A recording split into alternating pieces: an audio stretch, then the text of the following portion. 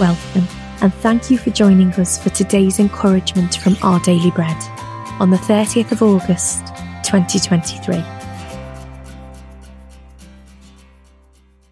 The Bible reading today is Jeremiah, chapter 29, verses 10 to 14.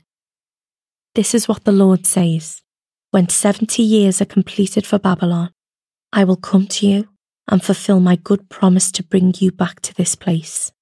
For I know the plans I have for you, declares the Lord. Plans to prosper you and not to harm you. Plans to give you hope and a future. Then you will call on me and come and pray to me, and I will listen to you. You will seek me and find me when you seek me with all of your heart. I will be found by you, declares the Lord, and I will bring you back from captivity. I will gather you from all the nations and places where I have banished you, declares the Lord, and will bring you back to the place from which I carried you into exile.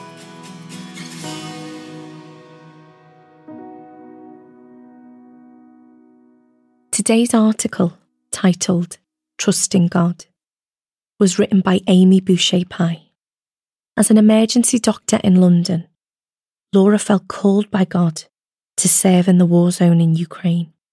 She was privileged to help a man with severe facial scars, which he'd received as his home was burning down.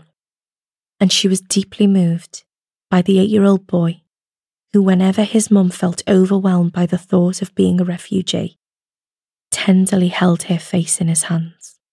As Laura observed, many of the people we met were absolutely reliant on their faith that God was going to bring good days ahead and a good future, like it says in the scripture.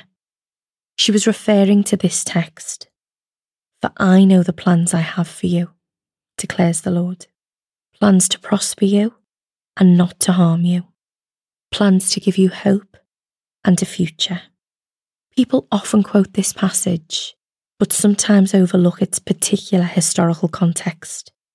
Here, because of their sins, God's people had been exiled from the Promised Land.